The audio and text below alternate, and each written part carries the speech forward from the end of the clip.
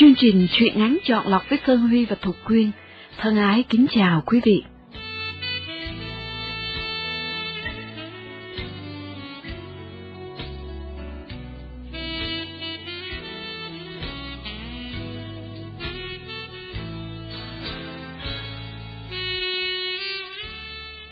Trong chương trình hôm nay, chúng tôi mời quý vị thưởng thức truyện ngắn Đường vòng 30 năm của Hoàng Du Thụy.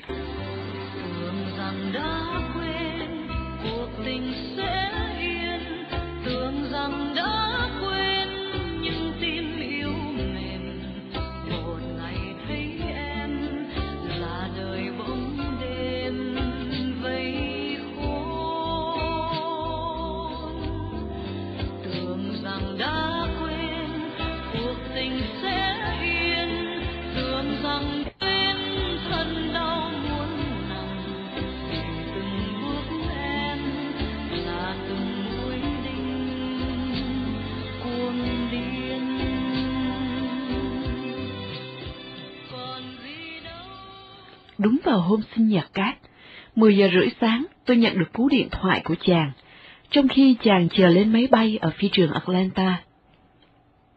Tôi reo vui khi biết chỉ hơn 2 tiếng đồng hồ nữa thôi, chàng sẽ đặt chân đến miền đất của tôi. Vậy là trái đất vẫn còn xoay, rồi hai người sẽ gặp lại nhau sau 30 năm mất hút. Sinh nhật của Cát mà tôi lại là người nhận được quà, và món quà đó quá to tát đối với sự mơ ước của tôi. Vừa nhận ra giọng nói của chàng, tôi vui vẻ nói: "Chúc mừng sinh nhật anh." Cát im lặng 10 giây, chừng như xúc động vì 30 năm mà tôi vẫn nhớ đến sinh nhật của chàng. Người đàn ông 55 tuổi, bỗng như trẻ thơ qua giọng reo vui, bẩn cợt. Mà tặng anh món gì đấy? Tôi chướm môi hôn chàng qua đường dây điện thoại, và tình tứ trả lời: "Đó, em vừa tặng anh món quà sinh nhật rồi đó." Chàng lại trao người đi vì cảm động.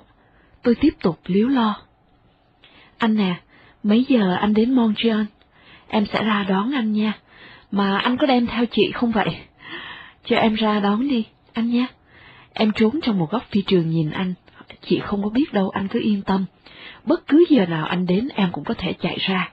Ngay bây giờ cũng được nữa." Quý vị thính giả đang theo dõi chương trình phát thanh của đài VOVN, phát thanh trên làn sóng 1110 AM Houston.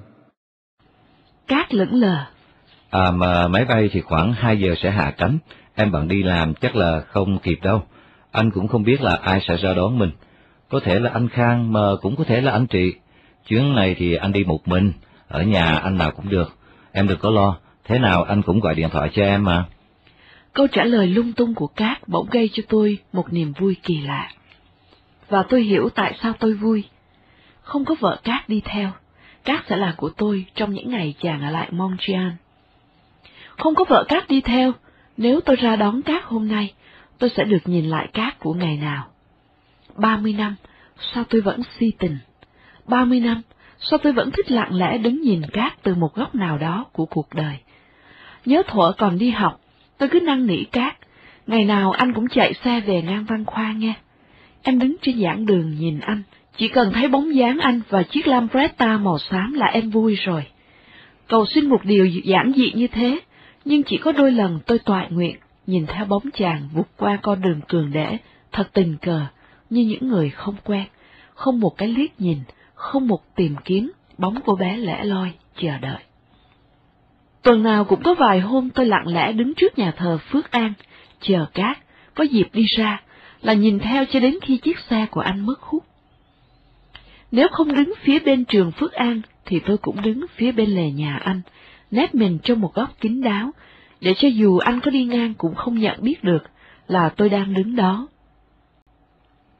Tháng cuối cùng của Cát chuẩn bị đi tu nghiệp, tôi như điên, như dại. Cát hứa thế nào rồi cũng gặp lại tôi một lần trước khi chàng ra đi.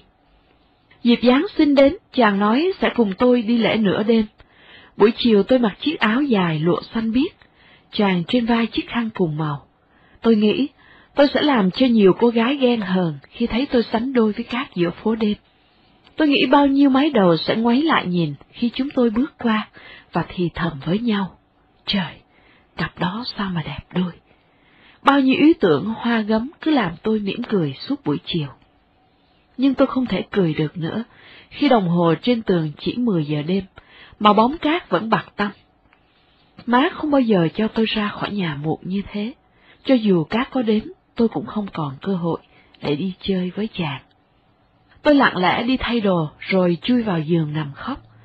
Hôm sau, tôi điện thoại cho Cát, thì chàng bảo đêm qua anh đón lễ ở Vũng Tàu. Tôi uất ức buông điện thoại khóc thêm một lần nữa. Tôi dặn lòng, phen này nhất định phải quên Cát mà thôi. Nhưng tôi không quên được mà lại nhớ Cát nhiều hơn. Tôi muốn kéo dài khoảng thời gian tôi còn ở lại với Cát. Ngày nào tôi cũng tìm đến nhà Cát, đứng phía ngoài, nhìn vào như tên trộm. Lần cuối cùng, tôi đến đúng vào hôm cả nhà làm tiệc tiễn anh. Tôi như người khách không được mời, đứng bên ngoài, nhìn hôn lễ của người yêu. Giữa ánh đèn vàng và ly rượu đêm, Cát vui, mọi người cũng vui. Chỉ có mình tôi cay đắng đứng trong bóng đêm, cố tìm xem Cát có nhớ gì đến tôi trong những phút vui này hay không. Không, Cát không nhớ gì đến tôi, Cát vui thật sự, và mọi người nghiêng ngã say, cái miệng Cát vẫn cười phân nữa làm trao trọng trái tim của tôi. Nhìn Cát, tôi hiểu tôi mất Cát rồi. Tôi muốn níu giữ Cát bằng cách trao cho chàng cái địa chỉ của mình, hy vọng Cát sẽ gửi về một tờ thư, nhưng không biết làm sao gặp Cát.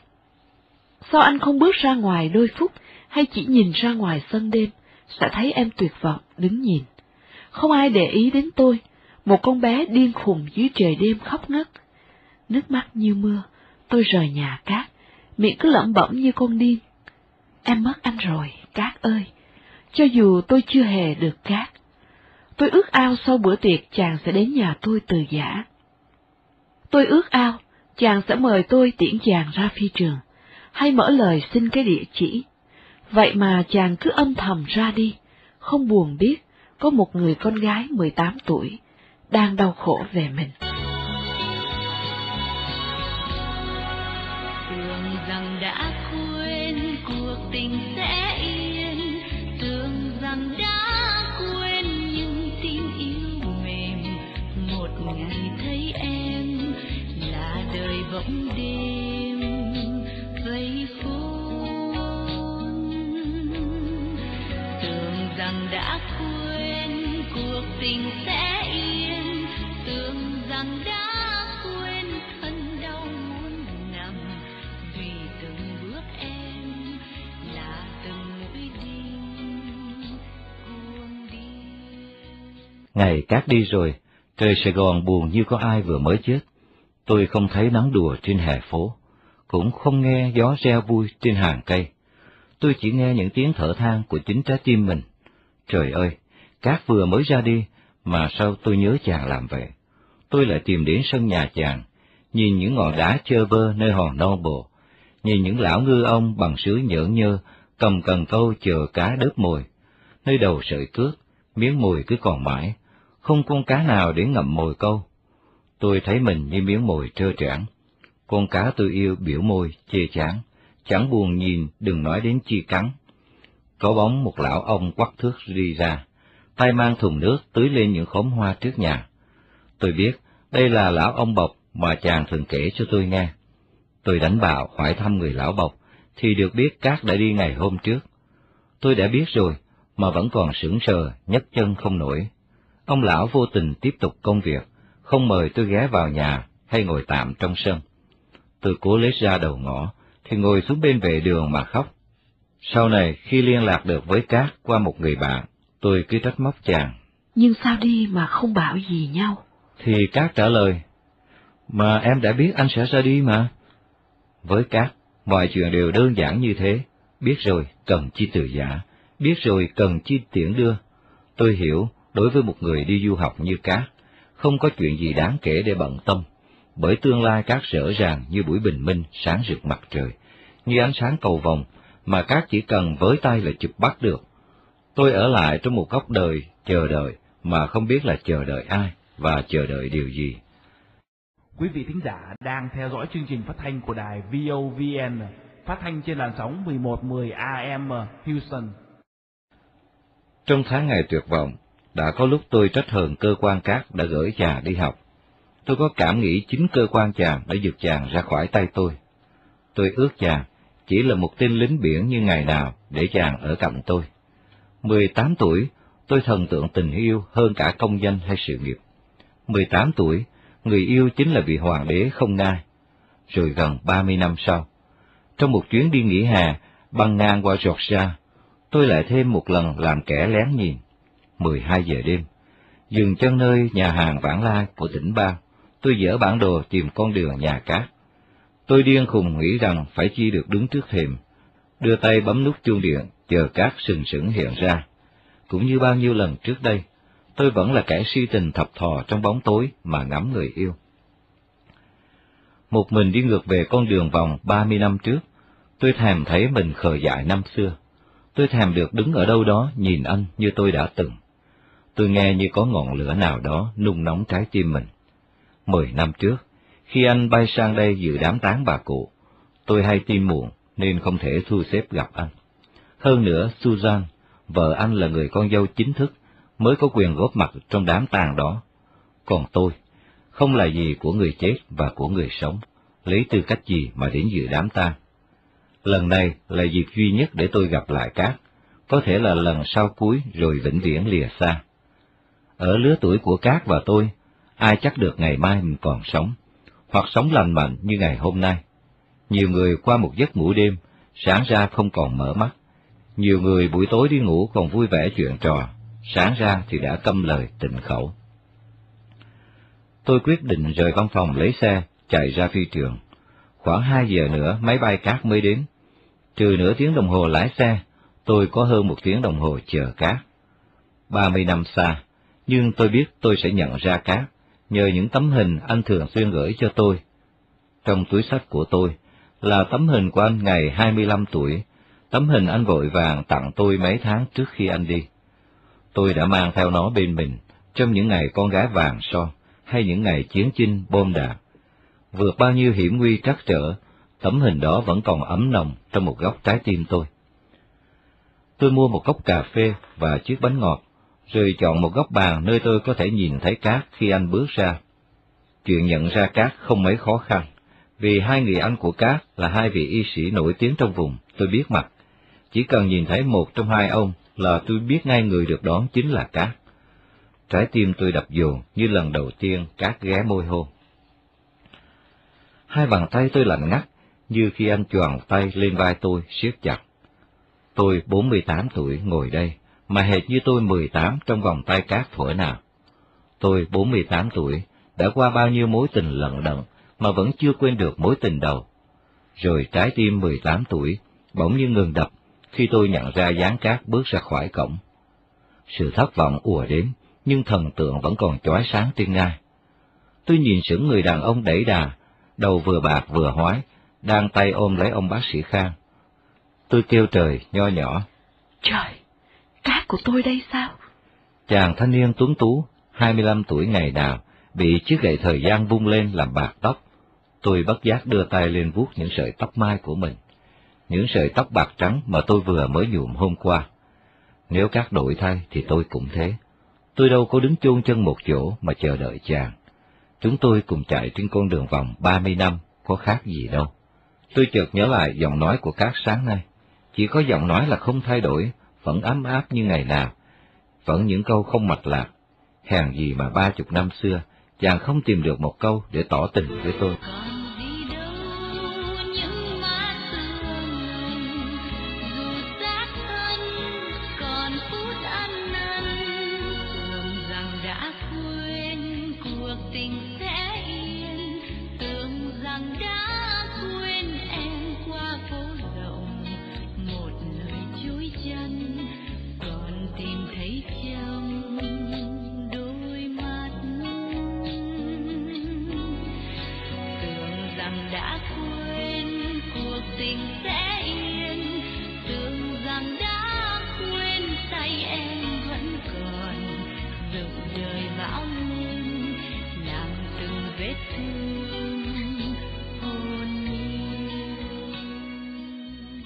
Sau khi nhận hành lý, hai anh em Cát vội vàng đi về phía cổng chính. Khi hai người bước qua chỗ tôi ngồi, Tôi cắn chặt môi để dằn một tiếng kêu. Thình lình Cát quay lại. Tôi ngỡ chàng đã thấy tôi, nhưng không. Cát quay lại để nhặt chiếc xách tay vừa rơi xuống từ chiếc xe chở hành lý. Cát vẫn vô tình và vô tâm như 30 năm trước.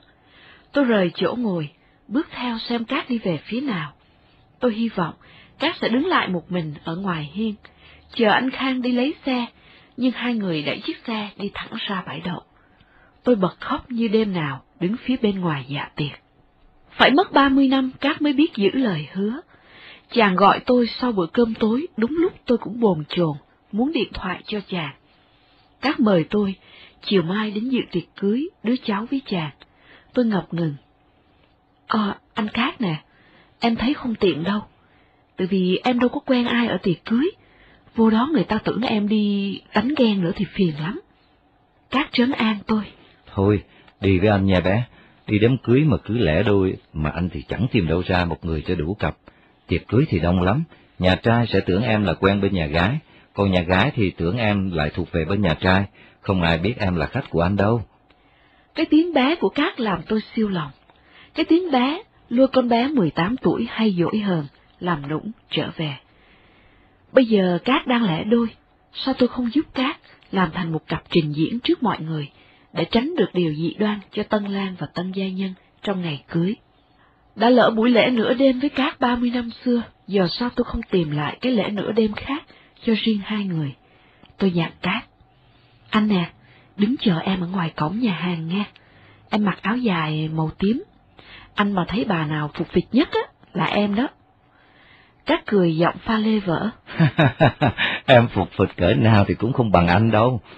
Tôi lại thêm vào. Trời ơi, không những già mà còn hói nữa đó. Cát ngạc nhiên. Ủa, sao em biết? Mấy tấm hình mà anh gửi em, có cái tấm nào mà anh chụp rõ cái đầu hói anh đâu? Tôi đắc thắng. Vậy mà em biết anh hói mới là hay chứ. Em thấy anh trưa nay ở phi trường đó. Cát kêu lên. Trời ơi, vậy là em ra đón anh hả? Trời ơi, tội nghiệp em tôi, sao em không gọi anh một tiếng? Tôi chơi vơi trong mấy tiếng tội nghiệp em tôi của Cát. Tôi chìm trong giọng nói ấm và tiếng cười vang vang của Cát. 30 năm, chỉ có giọng nói và tiếng cười đó là không đổi. Có lẽ nhờ vậy mà Cát còn ở vững trên ngai vàng của lòng tôi. Tôi chuẩn bị đi dự đám cưới với Cát, mà trong lòng cứ áy náy như người phạm tội. Tôi biết, không phải vì tôi là người lạ, giả danh bà con cô dâu, chú rể. Trong tiềm thức, tôi biết tôi đã chiếm chỗ ngồi của vợ Cát trong bàn tiệc. Nhiều lần, tôi có ý định không đi, nhưng rồi ý muốn gặp lại Cát thúc giục tôi phải đi, bằng bất cứ giá nào, tôi cũng phải gặp lại Cát. Nhà hàng chật cứng, quan khách lại có cả nhân viên an ninh bảo vệ. Nhẩm đến 40 thôi, tôi đoán khách mời cũng phải 400. Một đám cưới linh đình, đi đám cưới tôi có tật hay nghĩ bậy. Tốn kém cho lắm, không biết ở với nhau được bao lâu. Thời buổi thiên hạ bỏ nhau như thay áo làm tôi mất tin tưởng vào đám cưới. Nếu chỉ là cái hình thức, thì tại sao phải chịu tốn kém đãi người khác ăn? Số tiền đóng cho nhà hàng, để hai vợ chồng đi hưởng tuần trăng mật còn có lý hơn. Chương trình dạ tiệc không có karaoke, mà lại có dạ vũ. Đúng là đám cưới tân thời. Sau khi tay bắt mặt mừng, Cát dẫn tôi đến một bàn trong góc, để khỏi bị ai chú ý. Tôi nói nhỏ với Cát. Anh nè, chừng nào đến chương trình dạ vũ, mình rút lui nha. Em dẫn anh đi chỗ này, còn hay hơn dạ vũ nhiều. Quý thính giả đang theo dõi chương trình phát thanh của đài VOVN, phát thanh trên làn sóng 1110 AM. Cát dễ dãi. Em muốn bắt cóc đưa anh đi đâu cũng được. Anh sẽ thuộc về em hết đêm một đêm nay. Tôi ngồi cạnh Cát không uống rượu mà say mềm. Má môi tôi nóng bừng như vừa nít hết mấy chai rượu mạnh. Tôi biết tôi đang say tình, mối tình 30 năm vẫn còn nồng men đắng. Nếu phải bước ra ngoài kia với Cát, không biết tôi có còn bước vững trên đôi chân. Tôi tưởng mình sẵn sàng ngã vào lòng Cát, một cái ngã êm đềm mà đau đớn đến suốt đời. Khi cô dâu chú rể bước đến bàn bên cạnh cảm ơn, Cát kéo tôi đứng lên. Thôi mình đi đi em. Tôi máy móc đứng lên, không biết Cát kéo tôi đi vì sợ đứa cháu biết là người ngồi cạnh chú đêm nay không phải là cô Susan, hay vì Cát muốn có được những giây phút riêng tư với tôi. Ngồi vào xe tôi rồi, Cát mới thú thật. Anh chỉ sợ thằng Khoa nó biết em là khách lậu. Anh không sợ Susan biết, nhưng không muốn cháu nó nghĩ sai lệch về mình trong cái ngày cưới của nó em. Tôi cười thông cảm với Cát. Đâu có gì đâu anh. Nhưng mà nè, bây giờ em chở anh đi xưng tội nha. Sẵn đó anh viếng mộ bà cụ luôn. Giữa trời đêm thứ Bảy, chỉ có mình tôi và Cát đứng trên ngọn núi chênh vênh. Lần trong đêm tìm thăm mộ mẹ xong, Cát kêu tôi trở lại khu nhà thờ San Joseph. Không khí u linh của nhà thờ làm người tôi nổi gai. Tôi không dám đặt chân vào vùng đất thiêng liêng của Chúa, chỉ quanh quẩn bên ngoài. Đứng trên đất Chúa nhưng tôi biết Chúa sẽ không bao giờ chứng giám cho tôi. Cho mối tình tội lỗi này, tôi sẽ chịu tội với Chúa sau. Còn bây giờ, xin cho tôi được hưởng chút hạnh phúc nhỏ nhoi này. Chút hạnh phúc mà tôi phải chạy đuổi 30 năm trời mới bắt gặp.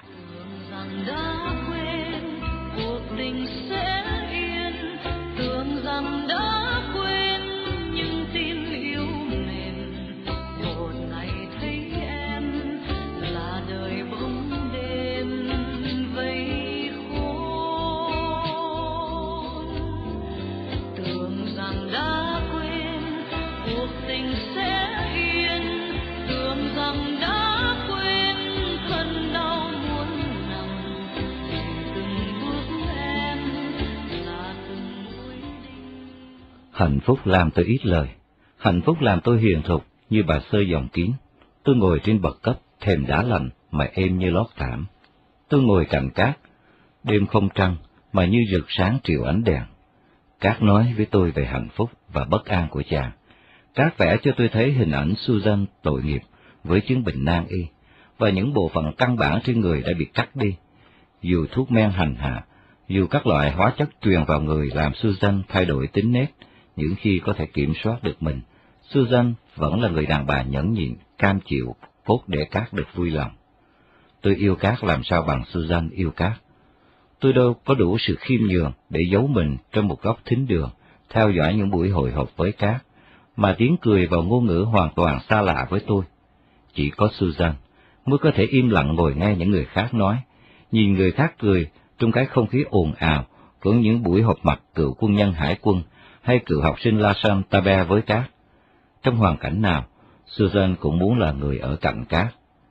Chỉ khác lần này, cơn đau thấp khớp đầu Thu trở nặng, nàng phải để Cát đi dự đám cưới đứa cháu một mình. Tôi bùi ngùi nghe Cát giải thích, vì sao mãi đến bây giờ chàng mới yêu tôi, vì sao chàng bơi ngược trở lại cái ao nhà mà ngày xưa chàng chối bỏ.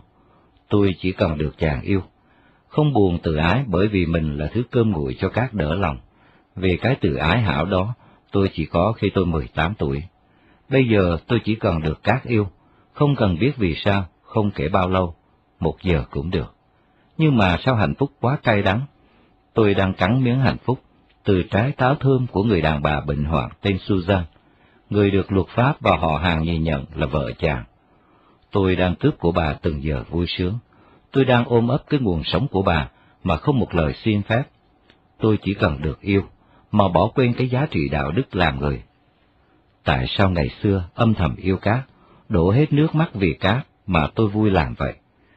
Có lẽ bởi ngày xưa tôi là kẻ lén nhìn, nên tôi vui nhờ tâm hồn tôi thanh thản. Giờ đây có Cát bên cạnh, mà tâm tôi quá đổi nặng nề bởi tôi là kẻ ăn cắp. Cái cảm giác đầu tiên được Cát hôn trở về trong tôi rạo rực. Tôi nghĩ đến người đàn bà đã không thể cùng chàng tròn đủ chuyện gối chăn. Tôi nghĩ bâng quơ, tại sao mình không thể bù đắp cho chàng? Cái ý nghĩ tầm thường đó làm tôi hổ thẹn với chính mình. Tôi tiếc, tôi không giữ được mối tình trong sáng xa xưa. Tôi thấy tôi là kẻ đang đu mình trên sợi dây đạo đức mong manh. Chỉ một chút hơ hỏng thôi là tôi sẽ ngã xuống vùi mình trong địa ngục. Tôi áp bàn tay Cát lên gương mặt tôi đầy nước mắt và nói: Cảm ơn anh. Em cảm ơn anh đã đem lại cho em một đêm vui. Anh nè, mai mốt về quên em đi nha. Tội nghiệp chị Susan, sống trong một xác thân bệnh tật. Bây giờ chỉ có một mình anh là người thầy thuốc có thể chữa lành cho chị ấy. Như thế này, em thật là có lỗi.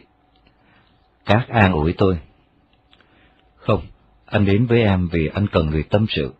Em không cướp được gì hết của Susan, tại sao là em phải lên án chính mình? Anh cũng hiểu là sau đêm nay thì mình chỉ còn gặp nhau trên email hay điện thoại. Một đêm nay đủ cho một đời rồi, anh không dám nghĩ gì hơn. Tôi thương Cát xót xa, hai người yêu nhau trong đau khổ mà vẫn không hết yêu nhau. Con đường 30 năm đã đến điểm tận cùng. Hai tâm hồn đã gặp nhau một nơi giao điểm rồi phải tách ra. Tôi ngậm ngùi nói với Cát. Anh à, bây giờ mình về được rồi.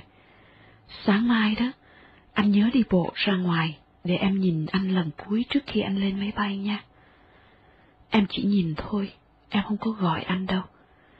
Như ngày xưa vậy đó mà, nhưng mà anh nhớ giữ mình và làm cho chị Susan vui. Em hứa em email cho anh thường xuyên, anh cũng vậy nha.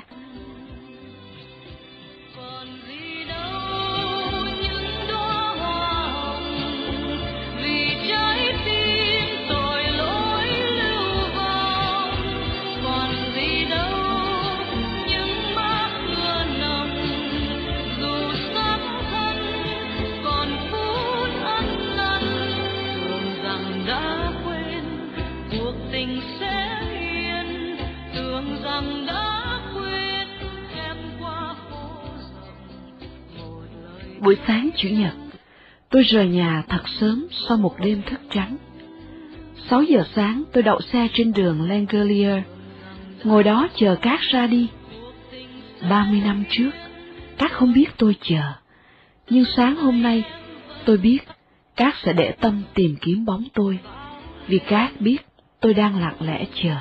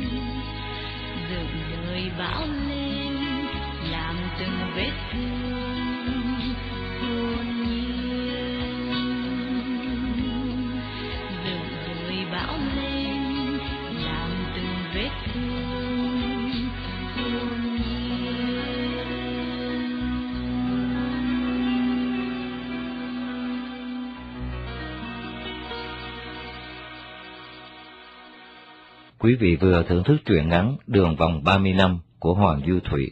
Chương trình đến đây cũng đã kết thúc. Thục Quyên và Sơn Huy xin thân ái kính chào và hẹn gặp lại quý vị trong chương trình kỳ tới.